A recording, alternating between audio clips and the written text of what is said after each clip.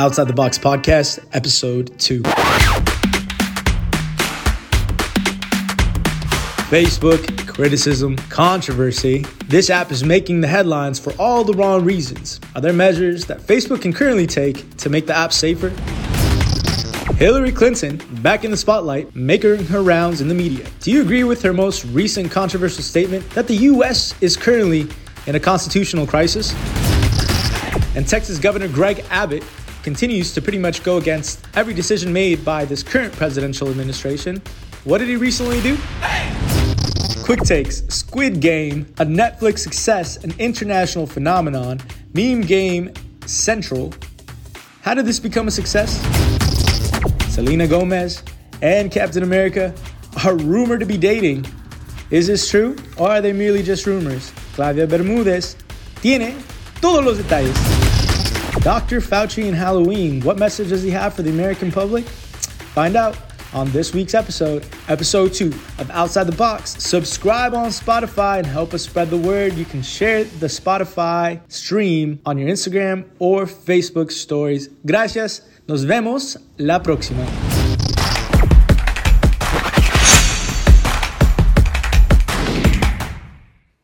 Facebook has announced changes and a new mantra: more friends, less politics. Just days after Frances Haugen, known as the Facebook whistleblower, leaked internal documents and testified against the company during a hearing before the Senate. Now, the company has announced that they're going to reduce the amount of political posts that you will see on your feed. They also announced new tools for parents to be able to better monitor what teenagers are watching. Aside by that, they're creating features that are going to prevent teenagers from having to take a break when they've been on the app for too long. Wadi, how much damage did this whistleblower do to Facebook, and what has been the government response? Look, let's not tiptoe around it. Facebook is in hot water, and it's been building up little by little. Originally, it was just these Wall Street Journal articles that were talking about this leaks, and little by little information was coming out. But in the last week, it has been the conversation that I have had, and I know so many people have had across the country. We don't trust Facebook. Now, we're still using it. Let's be honest. There's a level of addiction and a level of almost necessity that we've made, but we're not trusting it. The amount of people who I've heard say that they don't want to share as much information as before, the amount of people that I've heard say that they need more transparency from Facebook has drastically increased. And we're seeing this in government with these Senate hearings, these House hearings. Look, next year is going to be an election year. I guarantee you that we're going to hear senators, governors, people who are running for election talk about what their plan is to keep Facebook accountable. So we're going to have to keep this story watching as it develops. Definitely, Wadi. Facebook is a beast. They know our names. They know who our parents are. They know who our family members are, our cousins. They have all of our memories, our emails. Like they have gathered so much information in the last, 13, 14 years, for me at least. And it's definitely, I'm one of those people. I don't trust Facebook. I need it. It is a necessity. I have to communicate with my family from out of the country by Facebook. It's our main primary way of communicating. So I do think there needs to be more transparency. I agree with you on that. And I can only imagine what new laws will be coming into play next year, or what bills will be introduced. JP, do you think these new measures are the solution to deal with all the criticism the company has faced, and more importantly, to deal with the problem of harmful content for teens? What are your thoughts, JP? Yeah, absolutely. 3.5 billion users. That's what we're talking about here. And we're talking about data. We're talking about the expectation of privacy, a right that we all have as Americans. What are they doing with the data? How are they profiting off the data? And this is very personal information. We know that these apps definitely had to be limited because of the scope and reach that they did have for so long. They definitely have access to every second of our day if we allow those specific features to be allowed on our cell phones. So what this really comes down to is Facebook has definitely defended themselves against attacks from so many enemies, and now congressional representatives who criticize them with one basic right that we have, and it's called the freedom of speech. They don't consider some publishers. They consider themselves distributors. And that's what we really have to look at here. This is uncharted waters. We've covered this for so long. The reason why Facebook is at the forefront of this is because they're the biggest monopoly in Palo Alto, controlling billions of dollars on a daily basis that goes through this Facebook that they charge advertisers. How legitimate is it that they're using the psyche and science to psychologically affect the user to not only spend time on the app, but to take action on the app? All things that we question but don't have answers to. That's why it's so important that we have whistleblowers that come out and actually highlight these things, because for so long, Facebook has been such a great, happy story because it's allowed so many people to congregate and make change.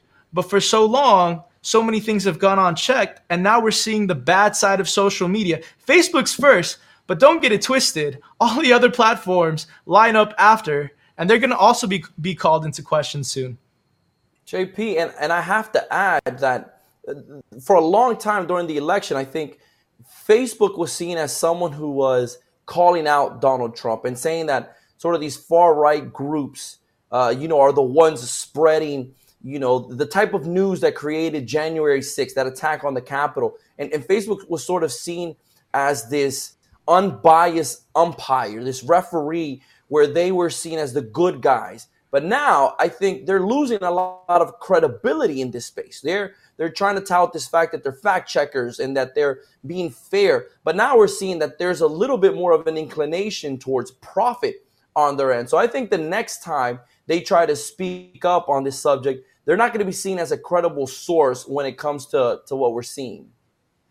I still feel like our congressional leaders still don't really understand the whole understanding of the scope of what a digital platform is. But what they are understanding are the negative implications. And what we're talking about here is not only the sale of data, but also the effect on kids, on children. Real questions that we have to ask yourself, no matter what political party you're a part of, and moving forward, I think it's really easy to criticize a platform like Facebook, but what does that oversight look like? Does it involve a federal committee? Does it involve legislation? Does it involve breaking up Facebook? Does that really solve the problem? Or will platforms continue to have these issues in the future? It'll just won't be called Facebook. It'll be another platform. So we'll see what happens, but you're definitely right. I think it's up for a lot of decisions to be made and not easy ones. I can't see a world without social media platforms, so we'll kind of have to see how this plays out in the future. But I really can't see a world without social media. Yeah, and on that same note, we're talking definitely about a social media platform that's in a crisis, but Hillary Clinton was recently on The View, and she said that the U.S. is currently in a constitutional crisis in reference to the insurrection that happened at the Capitol and people questioning the election results. Wadi, what do you respond to Hillary Clinton's comments on The View? Yeah, and I want to read that comment so everyone has the full picture, because Hillary Clinton on the show went on to say that we're experiencing something, we're at a very dangerous point, continuing a high-level attack on the legitimacy of our government and the election of our president. She goes on to say that obviously our former president is behind this. He incited it, he encouraged it, and he continues to do so on this topic. But that's not all she said. She also compared the members of the Republican Party to a cult. Wadi, what are your thoughts after hearing what she said? Look, earlier we were talking about people with credibility or lack thereof. In my opinion, people will still remember Hillary Clinton as the one who looked at all Donald Trump supporters and called them all deplorables. In my opinion, she is a politician that throughout her career, look, we can point to how she's broken a lot of glass ceilings and how she's led on a lot of issues. But she's also been someone who has used words to divide, who has used words to try to pursue her agenda, someone who's flip-flopped on the issues when it's convenient to her. So to me, she doesn't have all that credibility to talk on this topic. I know to a lot of people that's not going to be what they want to hear. But at the end of the day, I don't think she's the one who needs to be out carrying the flag on this. I think at the end of the day, we do need, many Republicans have moved on and said that they recognize President Joe Biden as our legitimate president. We've moved on from that chapter. They work with him or try to work with him as the president. And at the end of the day, we sort of need not necessarily move on, but she's not going to be the person carrying this conversation. She's not the person to call Republicans a cult when she in the past has been one who has been divisive on this topic. Those are my areas that I look at when I'm going to think of, is Hillary Clinton the main person to talk about this topic? Thanks, Wadi. I agree with that too. I feel like Hillary Clinton hasn't really looked in the mirror. Does she not see that she's not the face of the Democratic Party, or at least of the moderate party? Not at this point anymore. At least not for me. That's my opinion. JP, what do you think? It's posturing. It's posturing for the next election. The rumblings are true. Trump is thinking about, and we've all heard about it, running again. And it worries many Democrat strategists, because not only does Trump represent everything that they don't want to happen, in not only controlling the presidency, but also the type of measures, the Supreme Court justices he nominated. They're completely against that. But when she said U.S. constitutional crisis, yes, she was talking about the election results and questioning them. But the Democratic Party really do see Republican leadership as a complete threat to many of their flagship beliefs and what they want to pass in legislation. And they see the current Supreme Court as a threat to some of those. As we've seen, many states have taken action against a woman's right to choose. And what we're seeing is definitely that tit for tat and posturing for this next election, because Joe Biden and the Democrats do have issues. They have issues on so many fronts that not only have to do with what's currently going on with measures that are against them, but also with connecting to the public on the economy. And we're seeing the energy prices go up, up, up, up, inflation going up, up, up, up. And who's at the helm right now? The Democrats. So yeah, Hillary Clinton may not want Hillary Clinton to be the face of the future, but they got a lot of work to do. 100%. Fam, what do you guys think? Sound off in the comments. We love to hear your thoughts about this. Yep. All right, JP, Claudia. Let's move on to our next topic. We're going to be covering the never-ending battle related to COVID. Now, you probably heard Texas Governor Greg Abbott has issued an executive order prohibiting, any entity, including private businesses, from imposing COVID-19 vaccination requirements on their employees or customers. Abbott stated, and I quote, "The COVID-19 vaccine is safe, effective, and our best defense against the virus, but should remain voluntary and never forced." He is clearly going against President Biden's mandate requiring companies with 100 or more employees ensure that their staff is vaccinated or tested regularly. Wadi, has President Biden responded? Look, without a doubt, President Joe Biden is not happy about this, because it is a complete contradiction to what he has done. Now, I think it's very important to analyze both sides. On one side, President Biden is forcing companies to create rules, and he's mandating private businesses, something that a lot of people have a problem with. The government shouldn't be in the business of really mandating these private corporations. However, on the other side, Greg Abbott, who's trying to respond to this, is essentially doing the same thing. He is mandating them, and he is essentially forcing them to not have this rule. Where I think both are failing is to really meet in the middle, where I think most Americans want our government to be. And that place in the middle is a place where businesses have the option to set their own rules. The business to be able to say, I either want to mandate this on my employees, or I either want to create this requirement on my employees, or I don't. I think both politicians are wrong, because they're both doing the same thing. They're forcing private businesses to not be able to set their own rules. I think that's where their mistakes are, and I think that's where the public has to be. Let's not get into this Republican versus Democrat battle. Mm-hmm. Let's get into a battle where we talk about the merit of policies and what is the real policy that can help our country, and the real policy that gives businesses the option to set their own rules.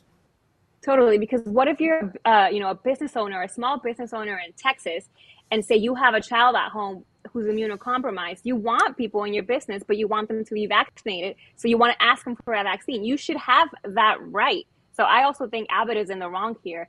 And JP, Abbott tested positive for COVID in August, and the state has continued to increase in cases of COVID. Do you think this will ever stop being a political issue? It's posturing between states. It's Republican versus Democrats, even though we don't want it to be that. That's exactly what it is. When California goes left, Texas and Florida go farther right. It's interesting to me to note, though, that at the beginning of the pandemic, DeSantis and Abbott's popularity were super high within their own states. The polls all recognized that, and they were celebrated for the decisions that they made, while Newsom was heavily criticized. He made a bunch of missteps, and trust me, as a California resident, there's tons to criticize Newsom on besides the dinner party that he had.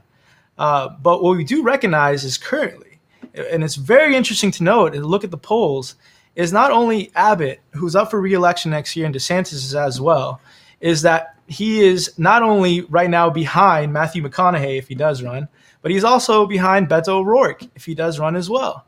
In the current polls in Florida, DeSantis is down by double digits to Charlie Crist if the election were to happen today. Now, there's tons of time, and there's tons of time to delve this out for them to definitely make those gains back. But what we have to look at, though, and it goes exactly to kind of the unfortunate circumstance when stances are taken, is Newsom recovered from a recall election and he won in a landslide. So there's definitely different messaging and definitely things that work differently in different states. I'm not saying that a Newsom would work in a Texas or Florida because of the decisions he's made. I'm not saying that at all. But I am saying it's interesting to look how the tide is kind of turned, and now the pressure is on these both governors to kind of fix some of the errors that they made along the way. Thank you guys both for your thoughts. We're going to keep our eyes open and see what happens in Texas, what happens in California. But now it's time for our quick takes.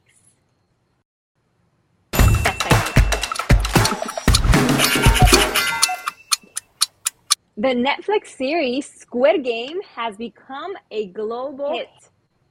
The South Korean series is filled with violence and ruthless death games. It's super gory, but as horrifying as it is, people can't stop watching it. JP, what's your quick take? Okay, I don't know if I can talk about this without discussing spoilers, but I'm a fan. I like the show. It definitely reminded me of Hunger Games. What's really interesting here, what I really appreciated, is the story of the director. We're all talking about representation. The show is about more representation in media. And what this director did is his script was ready in 2009. He waited all this time. He got denied by everyone, saying it wasn't the right time for such a violent movie, because it was a movie at the time.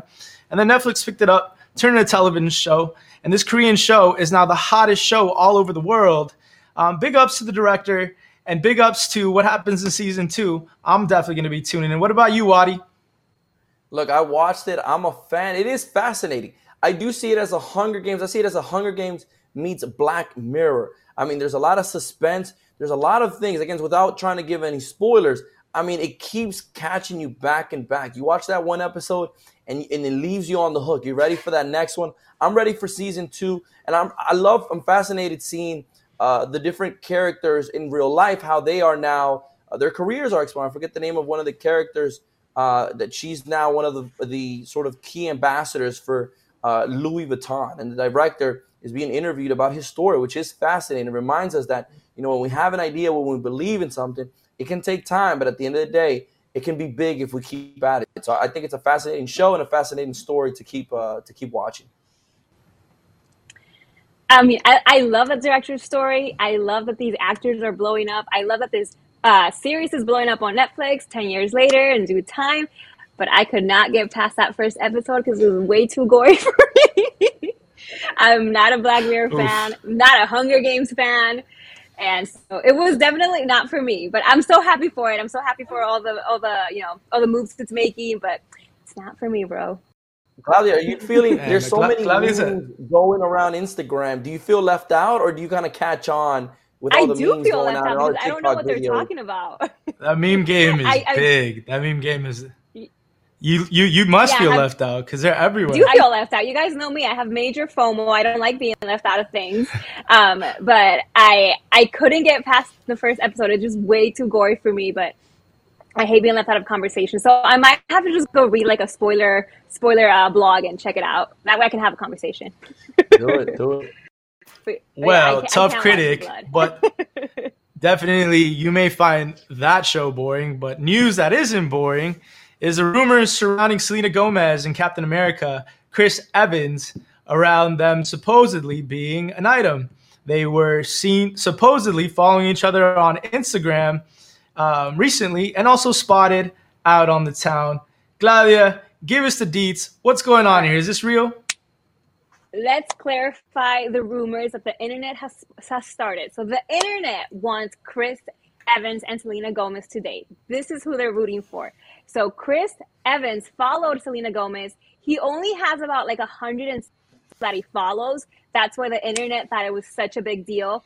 Selena did not follow him back. She didn't. She might not. She might now. And then also all these pictures that they were spotted together, they were from different years. Like some of them were from like the early 2010s, and then others were from like 2017. So they were not spotted together. This is just the internet conspiring because they want this couple to be together. And I mean, they want them to be a couple, which I agree. Like, this is America's boyfriend, and this is like one of the most beautiful girls in television right now. I love Selena Gomez. I love her new show. So if they were to be a couple, even though neither of them have confirmed it, I'd be here for it. I am building that ship right now. Wadi, what about you? Yeah, look, I'll tell you this. Although it seems like rumors, at the end of the day, I think people need to sort of make up some of these items or some of these rumors with everything going on. Let's see how it pans out. Can the rumor started by all these folks gossiping actually end up in a relationship for the two? I'd be rooting for it. I'd be all for it, but let's see how it ends up. I'll call it the Bieber bounce back. You're going to bounce back from Bieber better than The Weeknd, which was a couple years ago. You bounce back with Captain America. I hope she's happy. She went through a lot, not only with the surgery that she had, the life-threatening illness that she had. So, if she finds happiness with Captain America, so be it. I'm sure Claudia will be here to give us the deets as it all unfolds. America's right. Here to save the day, save Selena's heart. I would love that. All right, last but not least, you guys, we have some good news for Halloween. Dr. Fauci has said that children can celebrate Halloween this year and go trick-or-treating outdoors. Wadi, what's your quick take? Look, there's no one happier than Target, Walmart, and all the grocery stores, because this means that people across the country are going to be buying candy for kids coming door to door. So these box retailers, they're happy. Yes, obviously the kids are going to be happy. People selling costumes. I honestly think this is a good thing for the economy. I should maybe be thinking more about the kids, but I'm thinking about the economy. I'm thinking about the kind of sales that this is going to happen. It's a good thing. It's also a good sign as where our country is headed when it comes to COVID. So I'm excited to hear that news and to hear that announcement. JP, what do you think, man? Yeah, I think just be safe out there. If you're going to go out, be safe. Everything that's going on right now, we're still in a pandemic. Even if you have the vaccine, we're seeing people get sick right now. In some states, it's very high. In other states, it's lowering. Long story short, be careful with the candy you get as well. I mean, I remember when I was little, my mom would always make sure that, check the candy for weird things, because there's some weirdos out there. So for the parents watching, blessings to you and happy Halloween. Yeah, I make sure to always check the candy on my nephew and my niece's bags, make sure it's good. They don't need all that. They might just have 10 and I'll just take the bag home with me. Yep, that is the truth. Well, OTB family, I hope you enjoyed our gears that we have for today. Try to take a little bit more of a fall, autumn feel for here. But that is a wrap for our show today. All right, so if you're watching right now, remember to hit that share button. We have a cool announcement. I know you saw it all over our social media page, but make sure to go subscribe to our Outside the Box podcast, Second Take, on Spotify and Apple Podcasts. Click the follow button. You're going to love the episodes that we're going to be having on that page. That's right. Subscribe to our podcast and also subscribe to our YouTube channel. Thank you guys for watching, and we will see you next week.